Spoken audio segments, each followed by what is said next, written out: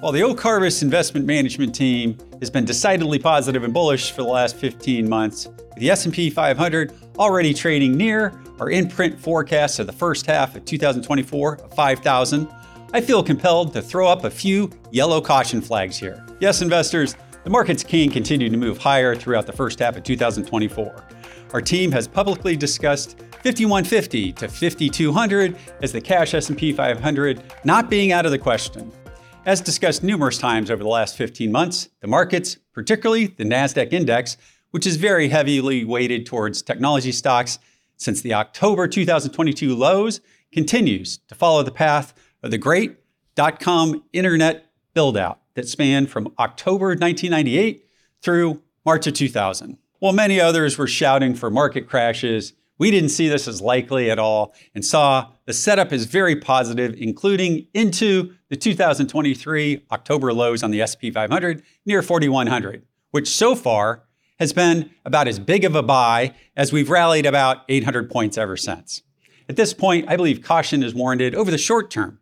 Bearish views, no. Caution, yes. Hence the title of this week's episode, Even Bulls Need a Rest, usually in February. Why? Let me step through a few of the reasons over the next couple of minutes. Okay, first, investors, I'm going to update a few charts that most of my friends and business associates for over a year have looked at, nodded, and moved on very quickly. The first chart is an overlay of the NASDAQ Composite Index, which is largely large-cap tech stocks from October 2022 through currently February 2nd, and October 1998 through March 2000, which is the top of the early internet build-out. Investors, the overlay continues to be unbelievably tight, even having a short-term trading buy on the NASDAQ, market on close on Wednesday, January 31st. The NASDAQ also pulled back in late January of 2000 into a short-term buy. Investors, the S&P 500 overlay has diverged a little bit over the last 2 weeks from the early 2000 pattern, but I'm pretty sure I know the reason why. First, here's that updated chart. The reason why is the index weight in the S&P 500. Today, those weights are even more heavily skewed towards technology, communication, and growth stocks, such as Amazon, versus back then in 2000. Back then, those groups accounted for nearly 35% of the S&P 500 during the peak of the dot-com bubble in 2000. Investors, right now, those groups and names are actually approaching 45% in today's market. Investors, today, the leadership in the market looks a lot like it did last year in 2023. And because of that, the S&P didn't pull back in late January yet. But Chris, the overall markets are hitting new all-time highs.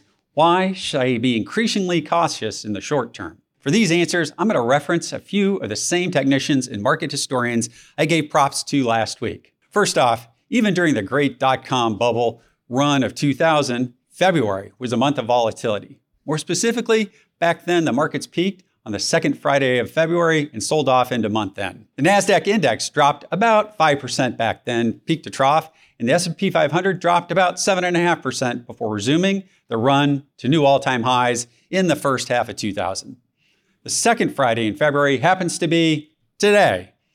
It also happens to be nearing the window for insiders at corporations who are locked up from selling stock during most of the quarter to finally be in the market to sell some of their stock. If you had gains like they did, wouldn't you look to sell some stock? If you were an insider at Amazon, Meta, or any of the other big tech companies, wouldn't you be interested in taking some gains in a new tax year?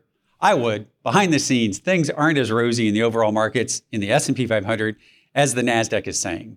As J.C. Peretz noted about a week ago, divergences throughout the markets are starting to get bigger and add up in a negative manner.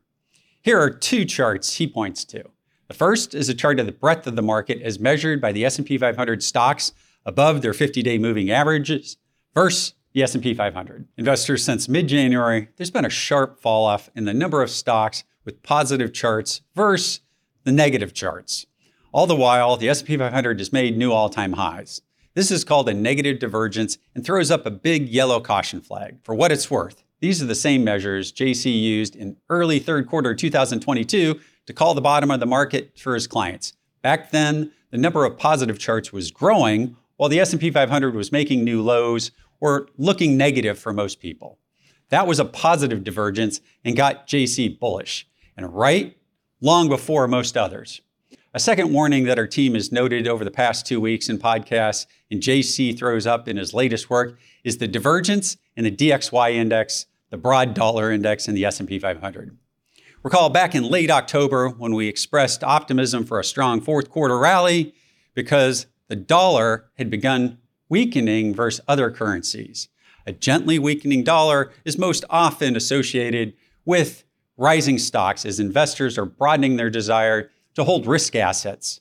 Like it or not, doomsday dollar calls or not, the dollar is still the reserve currency of the world, and investors run towards it, not away from it, when they are scared or looking at taking less risk, not more risk. Since late January and the first week of February, the dollar's had a strong move up, even though stock indexes have continued higher. But to investors, it's another yellow flag in the short term. We've discussed market seasonality many times before using data from Steve Suttmeyer's group at BAC Securities.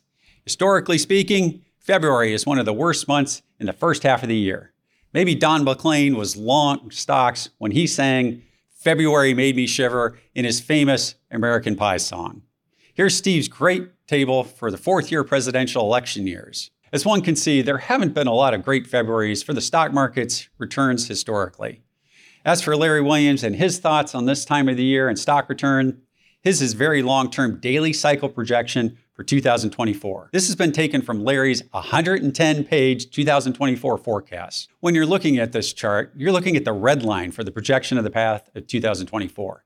The black bars are the actual market price moves since last June. This cycle chart, called the fourth quarter 2023 rally, almost to the day. Having a short-term peak this week for the last 3 weeks of February before re-accelerating up for more new all-time highs, spot on with Larry's historical cycle work. Finally, I'm going to have to leave you with one more chart that screams to our team short-term caution. This is the chart of the 10-year real interest rates. That's the rate that most controls a forward PE multiple that investors are willing to pay for stocks. It had a trend change that was positive for stocks in late October when others were speaking of doomsday and crashes, and it's now telling our team to proceed slowly and with caution, as this interest rate has historically pulled down stocks. Investors, thank you for taking the time this week to watch, and I hope you forward this link to your friends and others who have an interest in the financial markets. It's exciting to follow up last week's piece, which was titled Technically Speaking, and was a shout out to a group of analysts we follow with a follow-up piece showing you what data we're keying off of that rarely shows up on TV. From the whole team here at Oak Harvest, have a blessed week and a fantastic February.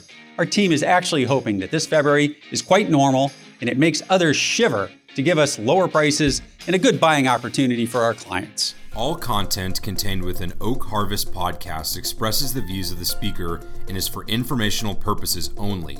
It is based on information believed to be reliable when created, but any cited data, indicators, statistics, or other sources are not guaranteed. The views and opinions expressed herein may change without notice. Strategies and ideas discussed may not be right for you, and nothing in this podcast should be considered as personalized investment, tax or legal advice, or an offer or solicitation to buy or sell securities. Indexes such as the S&P 500 are not available for direct investment, and your investment results may differ when compared to an index. Specific portfolio actions or strategies discussed will not apply to all client portfolios. Investing involves the risk of loss, and past performance is not indicative of future results.